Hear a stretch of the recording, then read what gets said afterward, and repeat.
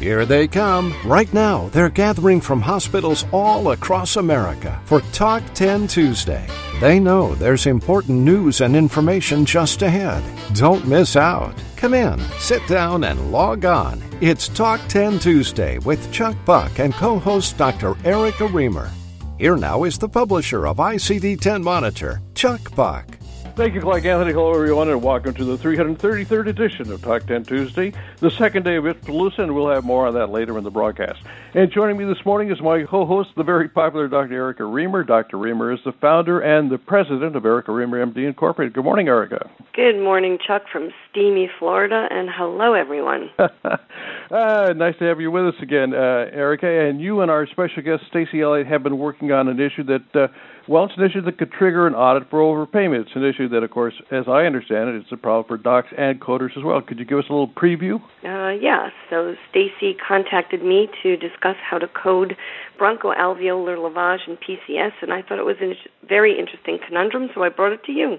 Yes, indeed, you did. Looking forward to hearing from both of you later in the broadcast. And coming up in a couple of minutes, we're going to have a legislative update from Talk 10 Tuesday's legislative analyst, Rhonda Teller. And also on the broadcast is CDI expert Glenn Krause. Yes, Glenn's going to be reporting on how physician documentation can have an impact on the revenue cycle. And speaking of CDI, you've got a poll question this morning. Today we're asking if your CDI team participates in patient rounds. So here are your choices. Option 1, yes, single service line once a week. Option 2, yes, single service line more than once a week. Option 3, yes, multiple service lines. Option 4, no, wow, I wish we did. And option 5, no, and no plans to. So select the answer that best represents you and your facility, and we will review the results of the survey later in the broadcast. Thanks, Erica, very much. We have much to report during this broadcast, and we begin this morning with Tim Powell. He's at the Talk 10 Tuesday News Desk. The Talk 10 Tuesday News Desk is sponsored by ICD University, inviting you to visit the new ICD-10 Monitor webcast subscription portal. See the link in the Handout tab in today's program, or visit the ICD University web store. Here now is Tim Powell. Thanks, Chuck. We're going to get a little bit into coding, but we're going to talk about some national issues in terms of reimbursement. First, we're going to talk a little bit about disproportionate share hospital payments, which have been plummeting as the impact of the reduction in uninsured patients has impacted the calculation. So the largest portion of the payments for disproportionate share hospitals that are serving an uninsured population, have been cut by 58% as provisions of the Accountable Care Act have come into play. This has been something that was expected, but certainly there's a lot of dynamic tension in this area in between an administration that obviously does not like the Accountable Care Act and would like to see it go away. And at the same time, we have these fairly large cuts that are happening to hospitals that are in states that did not participate in the expansion. So the states that participated in the expansion of Medicare saw their disproportionate share hospital payments skyrocket, while states like the one I'm in of Florida saw their payments actually plummet. Along the same vein, there's actually a separate payment that is made for disproportionate share hospital payments on the state side, on the Medicaid side. And we are now seeing a $2 billion per year cut in those payments start to take effect. So hospitals that serve these disproportionate share patient populations are seeing their federal payments being greatly reduced. We're also looking at some potentially expensive changes for critical access hospitals. Part of the Accountable Care Act required large changes to the rules on how critical access hospitals are licensed and what they have to do. Specifically, there are some requirements that we're looking for final regulations to come out along for non-discrimination rules, infection controls, things that are going to be very expensive. Critical access hospitals have also been hit by 340B drug cuts. Starting January 1st, the 340B hospital program providers, including all critical access hospitals, have to start using the JG modifier. And the use of the JG modifier will cause a automatic rate reduction to ASP minus 22.5%. So we see that critical access hospitals are definitely in the crosshairs. And with that, back to you, Chuck. Thanks, Tim, very much. That was Tim Powell. Tim is a nationally recognized expert on regulatory matters, including the False Claims Act, ZPIC audits, and the OIG. It's Tuesday, it's July 24, 2018, and it's the second day of Palooza. It's a summer school to learn more about the Inpatient Prospective Payment System, the IPPS. You're listening to the 333rd edition of Talk 10 Tuesday. Stand by.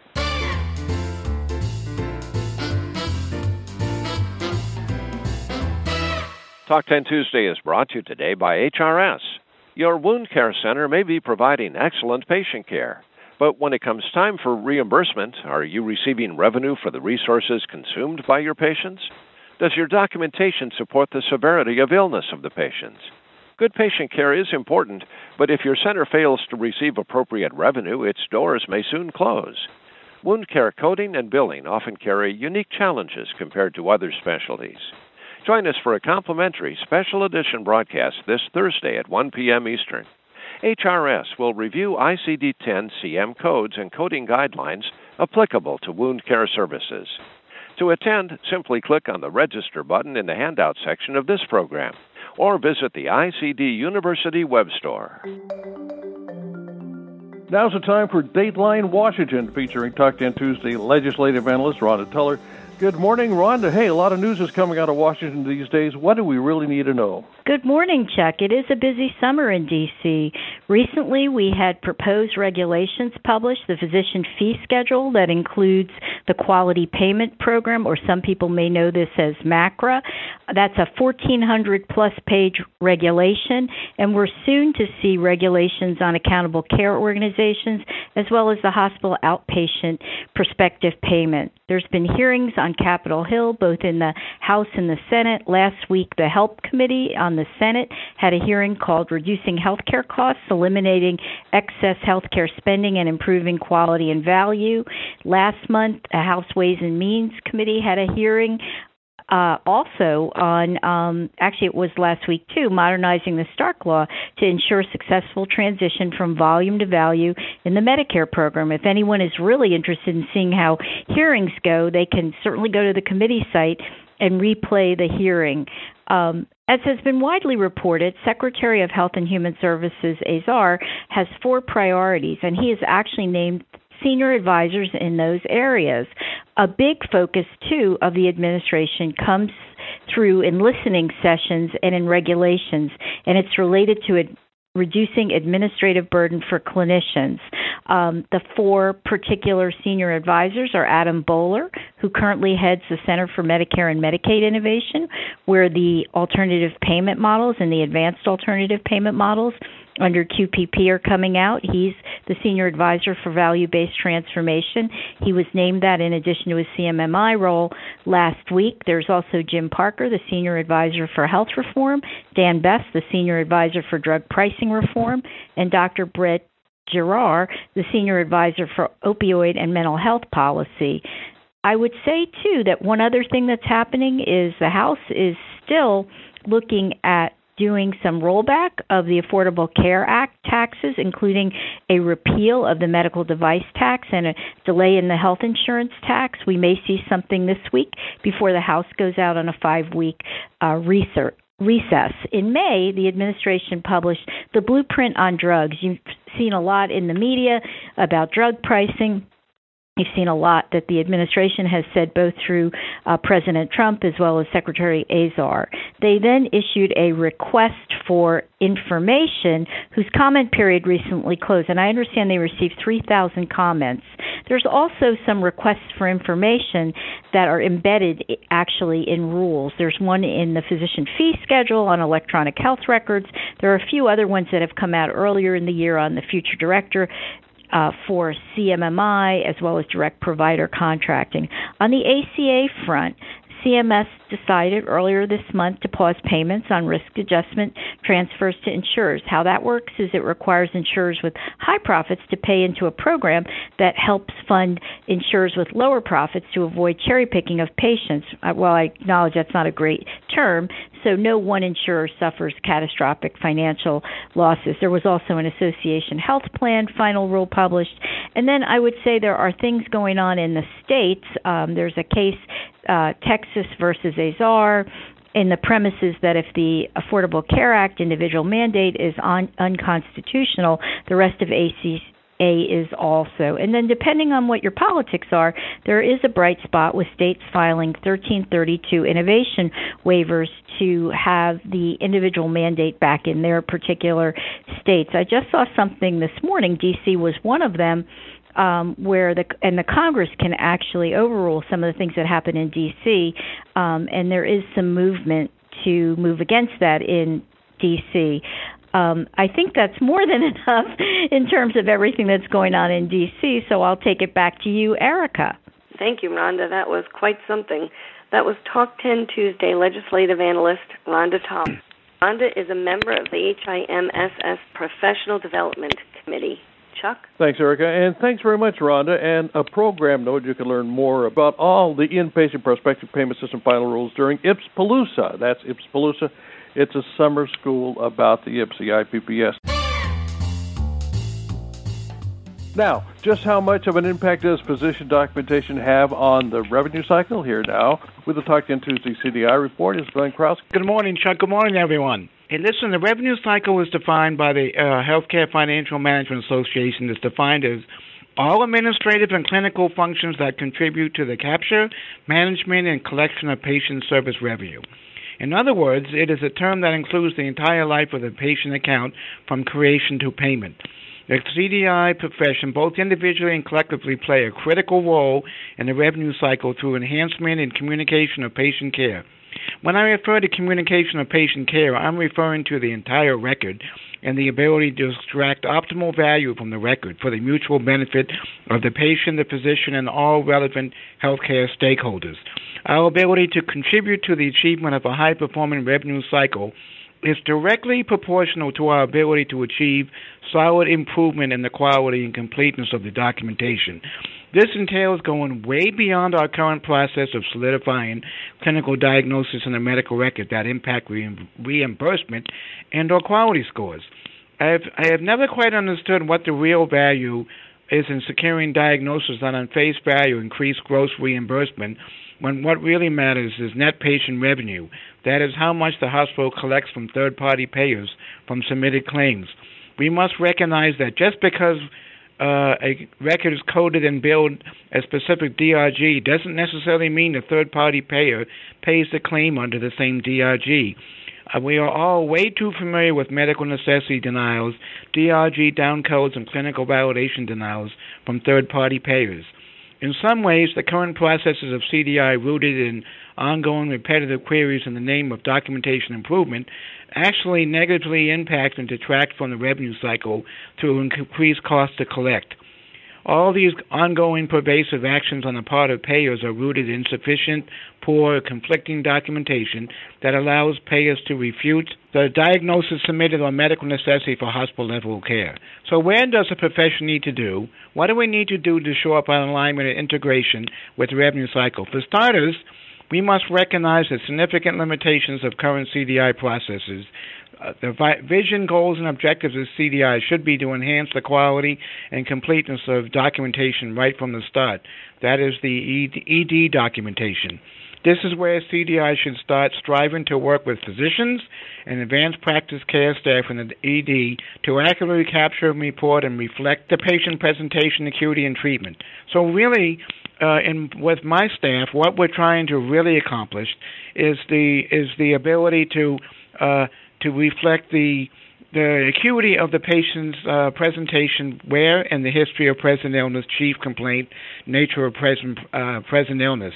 This is where our UR people and our case manager are really struggling with demonstrating the acuity of the care of the patient and how the patient needs to be in a hospital level of care.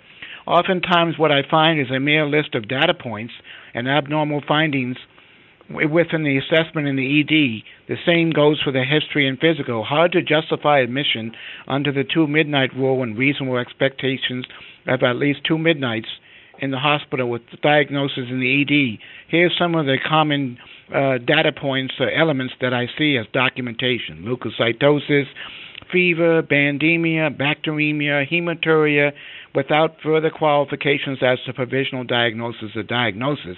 I had one just yesterday that was denied right here on my desk where the ER doctor and the admitting physician mentioned that patients admitted for excruciating back pain needs pain-controlled failed outpatient treatment. The only problem with that is that the extent of the patient's pain was not well described in the history and physical, nor in the history of present illness of the ED documentation or the H&P. So it's really difficult for our colleagues in UR and case management to seek authorization for particular patients who definitely need to be in the hospital. However, the situation is that on paper, on face value, we don't see acuity. So I'm really urging people, our CDI, to take a hard look at what we're doing. I'm not saying that securing diagnosis is not important, because it's vitally important. Really what's needed is a situation where we improve the documentation, enhance the value before the patient even gets to the floor, and have a good H&P of what brought the patient into the hospital, what was the doctor thinking. This supports the revenue cycle by solidifying medical necessity. And I want to call your attention just briefly to an article I was published last week, Physician Clinical Documentation, the Lifeblood of the Revenue Cycle. It has some additional points, and I'd like to turn it over to Erica, please. Thank you, Glenn. You're telling everyone that they should make the patient look as sick in the record as they look in real life. I completely agree with that. Glenn is the CDI manager at University Health Systems in Las Vegas. Chuck? Thanks, Erica, and thank you very much, Glenn. And you can read Glenn's excellent article on CDI on our homepage at icd10monitor.com.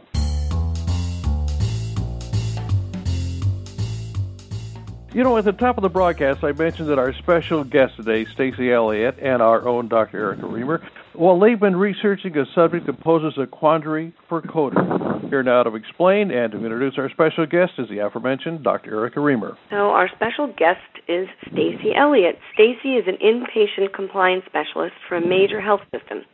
Here now with the first part of our lead story, reporting on bronchoalveolar lavage, is Stacey Elliott, and I'll follow up with my comments after Stacey. Thank you, Erica. Good morning, everyone. I know we are all familiar with the real estate mantra, it's all about location, location, and location. Well, the same could be said for a procedure reported with an incorrect body part value leading to an improper payment. I'm talking about coding bronchoalveolar lavage, or BAL, as it continues to be a documentation nightmare for physicians and a quandary among coders. You see, misunderstood physician documentation and incorrect coding advice are inadvertently causing BALs to be grouped to a surgical DRG. And that's where location, location, location comes in. Should the body part for BAL be the bronchus or the lung lobes? It is about location. And here's the problem. Physicians often use specific right and left lung lobe parts to geographically indicate the location of the bronchoscope within the bronchial tree where the BAL is performed. Coders may misinterpret the documentation to mean the physician has, in fact, penetrated the lumen of the bronchus and entered the lung lobe encasing the bronchial tree. The coder then mistakenly assigns a lung lobe body part that results in DRG assignment indicating an OR procedure was performed.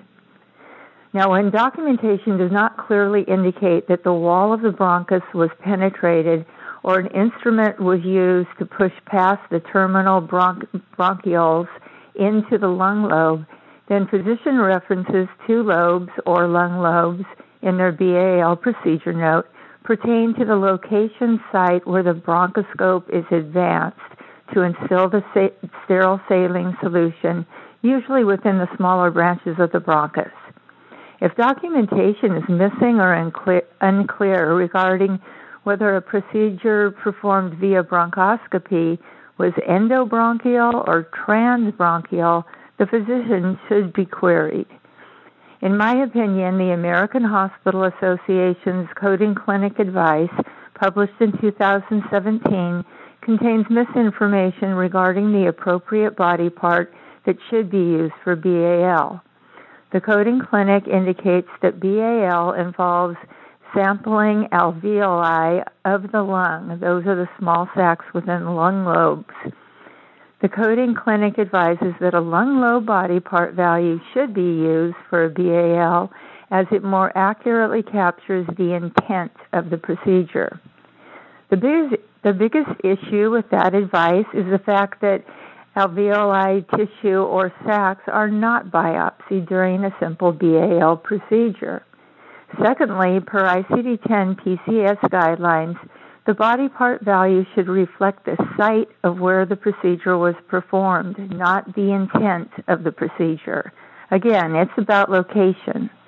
A BAL reported with a lung lobe body part can often result in a very significant overpayment, raising a red flag and perhaps triggering an improper payment audit by CMS or the OIG. I have contacted the coding clinic about this important issue, but in the meantime, facilities are receiving improper reimbursements for BALs reported with incorrect body part values. For more details on how you can avoid finding yourself in the crosshairs of a BAL audit, be sure to read my article in today's edition of the ICD-10 Monitor e-News. Back to you, Erica. Thanks, Stacy. Stacy Elliott is an inpatient compliance specialist for a major health system. Tuck, our friend Ron Hirsch connected Stacy and me at the end of June. I'm his go-to person for all things ICD-10. Stacy wanted my opinion on this question about bronchoalveolar lavage. There are a few key points which I think are worthy of my mention, reiterating Stacy. First, if you're using an encoder and you recognize it is leading you to the wrong place, you are not supposed to blindly follow it.